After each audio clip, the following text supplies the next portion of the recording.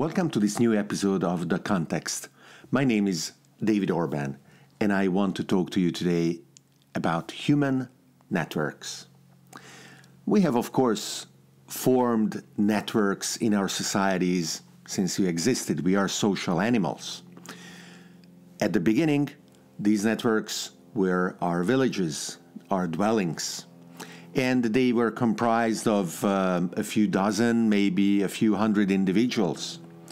And we were very unlikely to actually go outside of this circle, and it was only narratives of fairy tales and our myths that would permeate back and forth with the rhythms of a slower life that would change what we would be thinking, how we would be thinking about the world.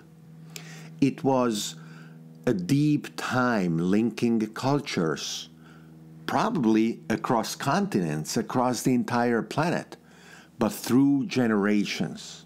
Some of these myths, some of these narratives, some of these networks survive to this day.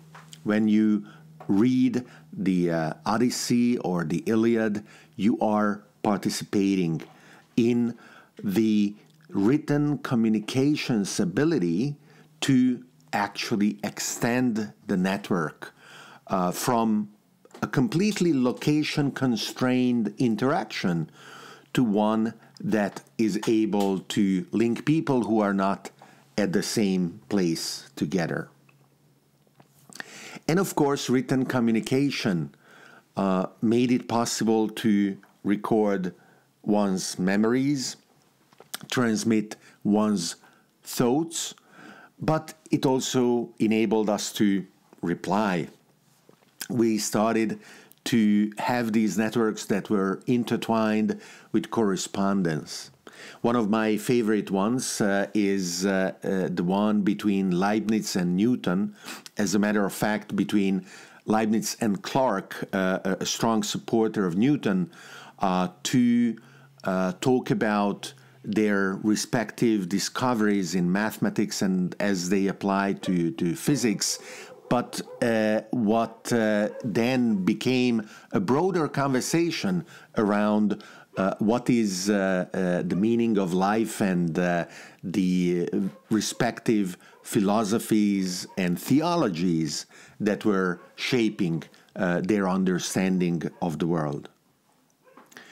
The topology of these networks as they developed in the past were, of course, in my view, an expression not only of the nature of human social interaction, but very strongly also of the technologies that were available.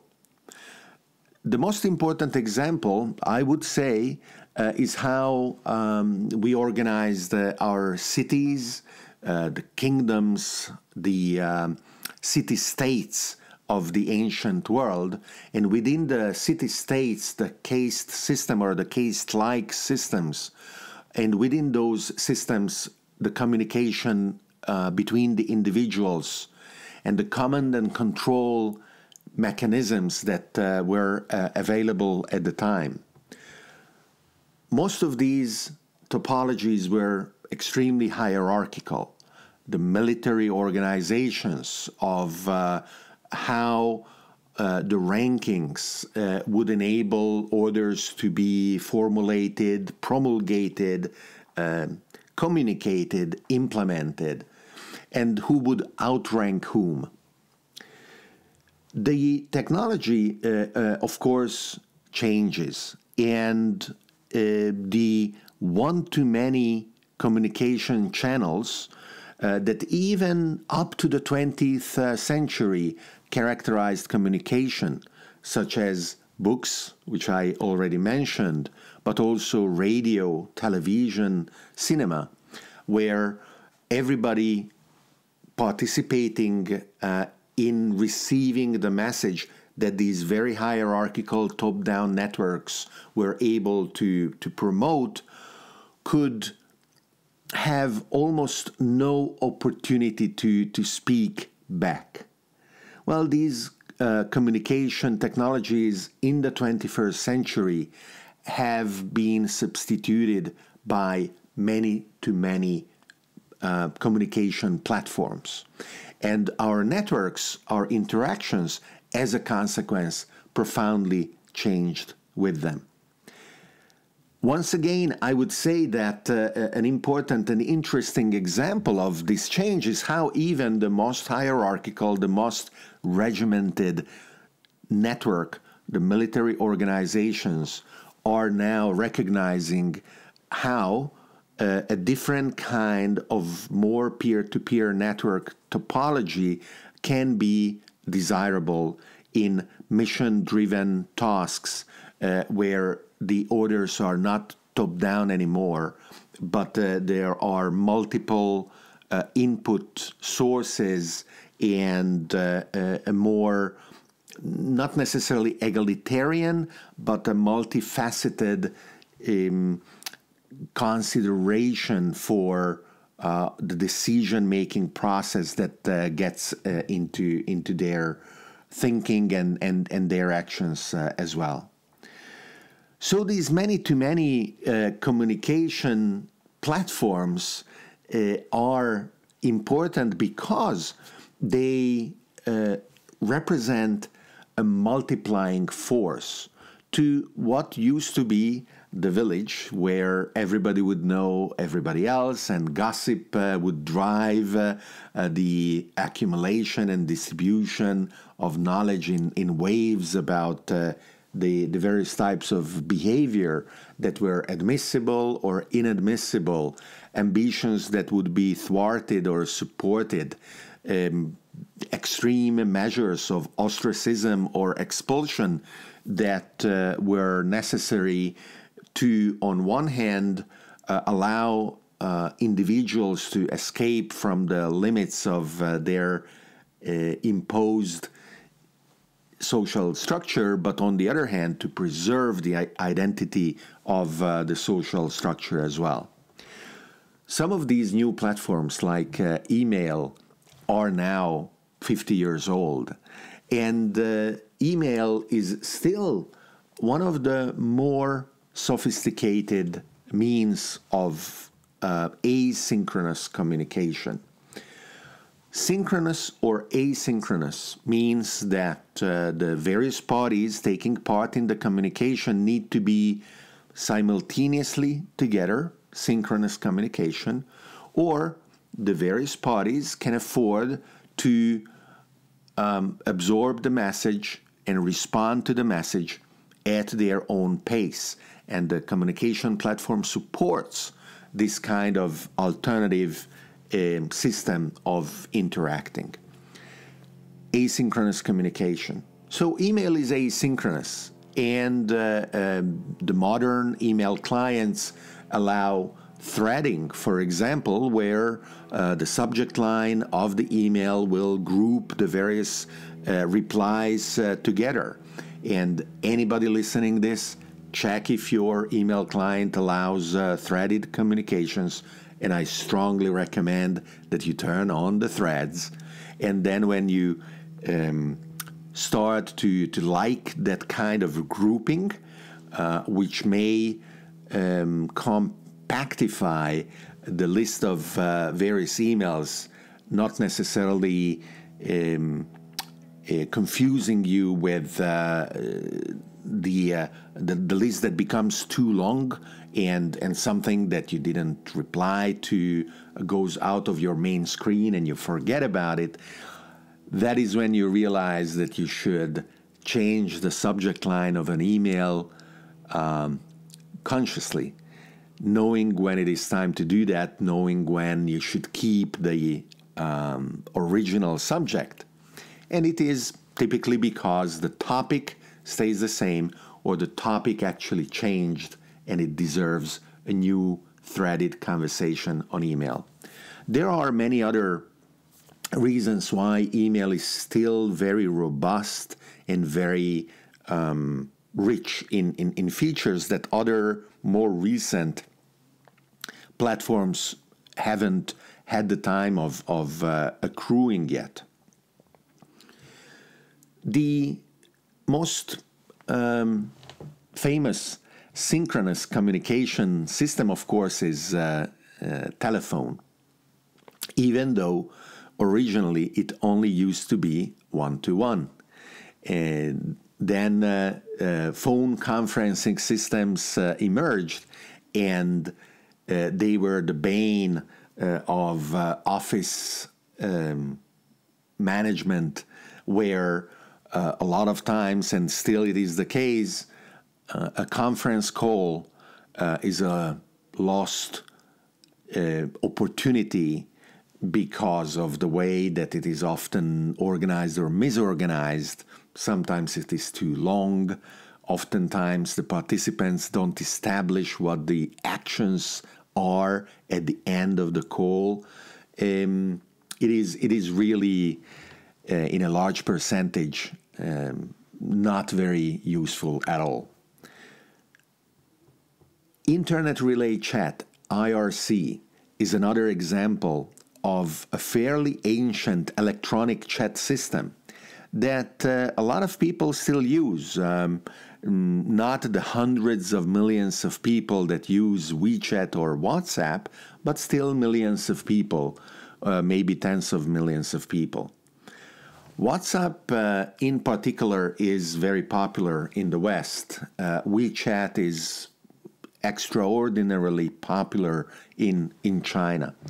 And while WeChat became a platform in its own, where additional modules allow hiring a taxi cab or booking a restaurant, making a payment, and many, many other things, WhatsApp remained mostly a chat platform, and rather primitive as that. One of the most important features of text that voice is very slowly starting to inherit due to AI voice and speech recognition systems is that text is searchable. And that is why, for me, email is still so useful, because it allows me to search in a sophisticated manner and find messages that are relevant to what I want to do. And chat systems, whether we are talking about Skype, Telegram, Signal, WhatsApp, or others, haven't achieved those levels of sophistication in their features, either searching or archiving, organizing, threading, etc., etc. Nonetheless, of course, these systems are sophisticated enough to develop kinds of behavior that others can judge as appropriate or inappropriate for the platform. In the physical world, these kinds of interactions are called the etiquette of well-behaved conversation, or visiting somebody, or having dinner and using the right kind of cutlery with the right kind of food, and other sources of embarrassment, more or less purposefully designed in order to artificially distinguish and sort people in those who are well versed in these arcane practices, and those who are newcomers or who just snuck in but don't necessarily belong. The corresponding rules of behavior in the electronic systems that weave the human networks is netiquette. And of course, netiquette often re-implements, reinvents these rules. Why not? For similar purposes of labeling, sorting, classifying, admitting, banning individuals in participating at certain degrees in these networks. And the electronic platforms that gave rise to what today we call social networks, from Friendster to Facebook, and in the middle with so many others, express powerful lessons about how important topology, architecture, interaction, netiquette, and features actually are. We have learned last year one of these powerful lessons when, for the umpteenth time, Google threw in the towel after Google Wave, Google Buzz, Google, I don't remember even how many other attempts at building the social network native to Google. They threw in the towel on Google Plus, at the time their most ambitious attempt of building a social network, at which they completely failed. More recently, they threw in the towel on another social feature that they tried to build into YouTube. I don't know if you even knew, but on top of the commenting system that is sitting beneath every YouTube video that allows the viewers to express their opinions, often very negative, sometimes positive, and the creators to respond, but also viewers having conversations. YouTube introduced a feature that they were supposed to be extending for a community type of section. And if you didn't know, don't bother learning, because they already closed it. Isn't it fascinating that money is not enough? Google could have all the amounts of money they want to dedicate to this task.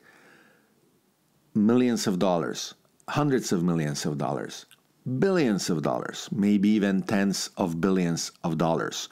Wouldn't it be worth it if they could, quotation marks, beat Facebook?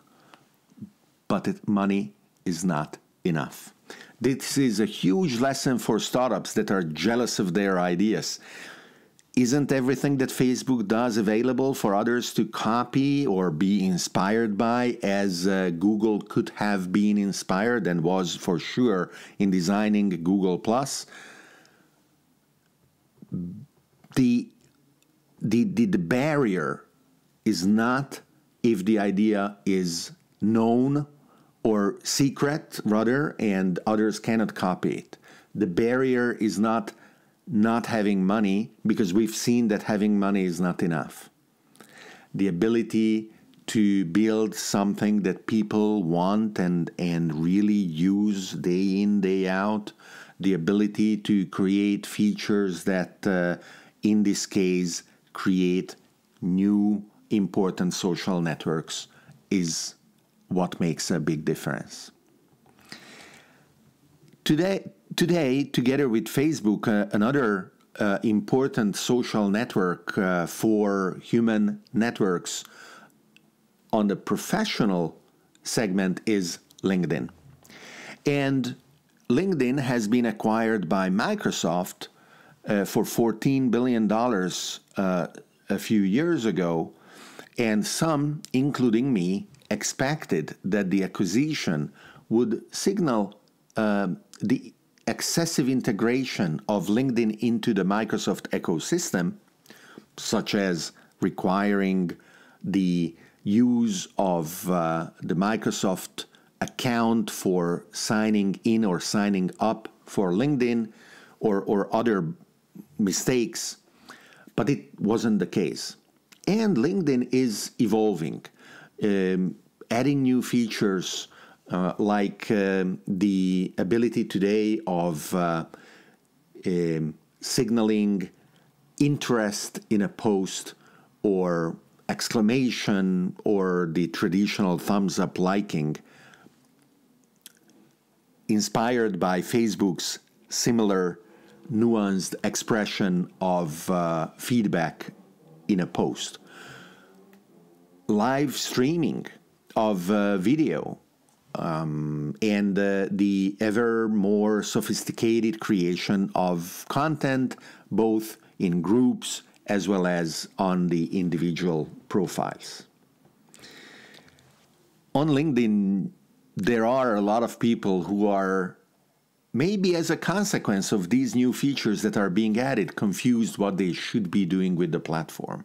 How active should they be in those kinds of traditional social media sharing activities that we got accustomed to on Facebook? Should you share cat videos on LinkedIn?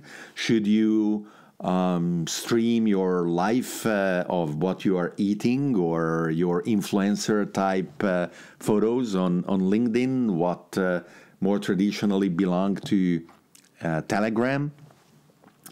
The experiments, of course, are endearing, because sometimes it is very easy to see that they are blunders, and no, you should not share cat videos on LinkedIn. But it is positive to have experiments nonetheless. One of the things that I have been watching and I want to experiment with myself is not only live video, which I am definitely going to do probably on Twitch, but the re-streaming of video across multiple platforms, where then you can gauge which platform is more amenable to these live activities, and which ones you should invest more. It is also fascinating to look at what are the limits of the platforms. The most striking limit, for example, on Facebook, is that you cannot add more than 5,000 friends, connections. And I used to think that this was a mistake, maybe, that Facebook should allow a larger number. As a matter of fact, on LinkedIn, the limit is 30,000. Why shouldn't Facebook go as far? The traditional measure of connection limits, the Dunbar number, which is set at 150, is our supposed ability to have strong connections to other people. And our origins in tightly knit communities biologically evolved this limit to be that low, relatively speaking.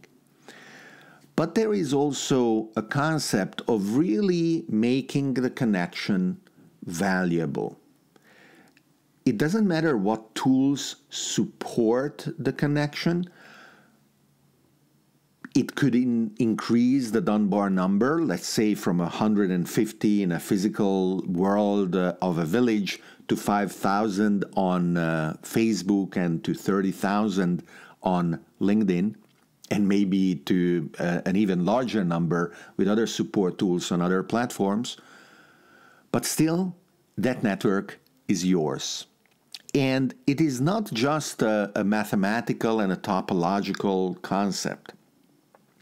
The value of that network is in your investment, your curation, your interaction, the ability to introduce somebody to somebody else when you asked, and how today's practices of double opt-in in these introductions allow the other party to say, thank you, I don't want to meet your friend today on email or in person.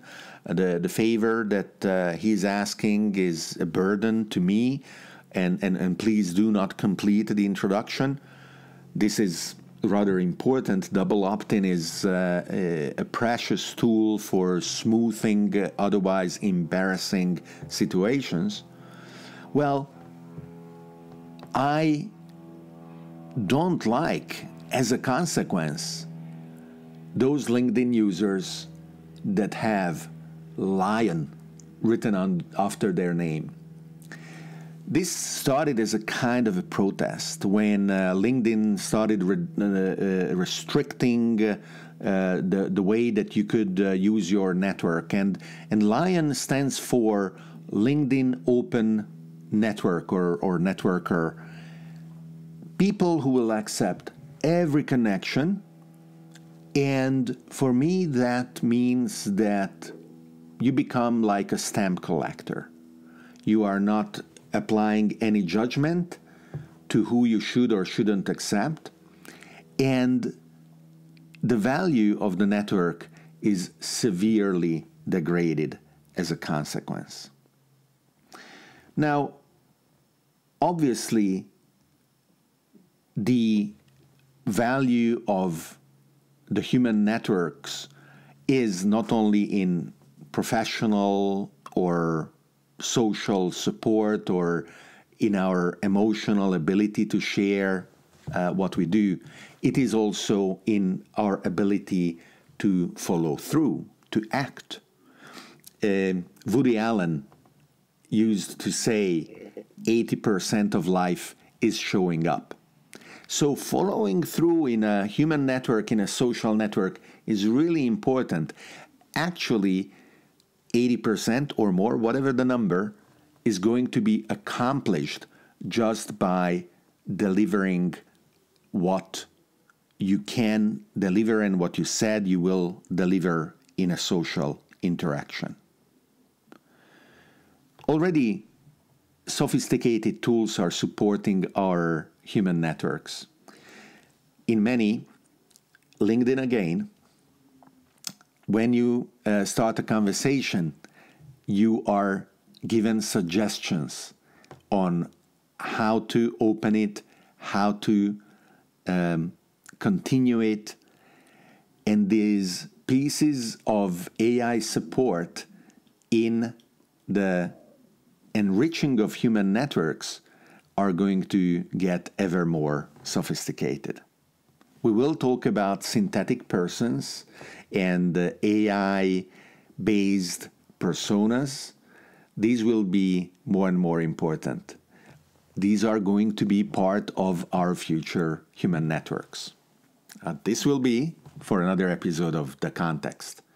I want to thank you for having watched this episode, and I want to invite you to become a supporter on Patreon if you liked it. This allows me, for as little as $5 a month on your part, or the amount that you choose, less or more, to keep producing these videos together with my team, who help me designing, researching, editing, publishing, and promoting on the various human social networks the videos of the series of The Context. Thank you very much.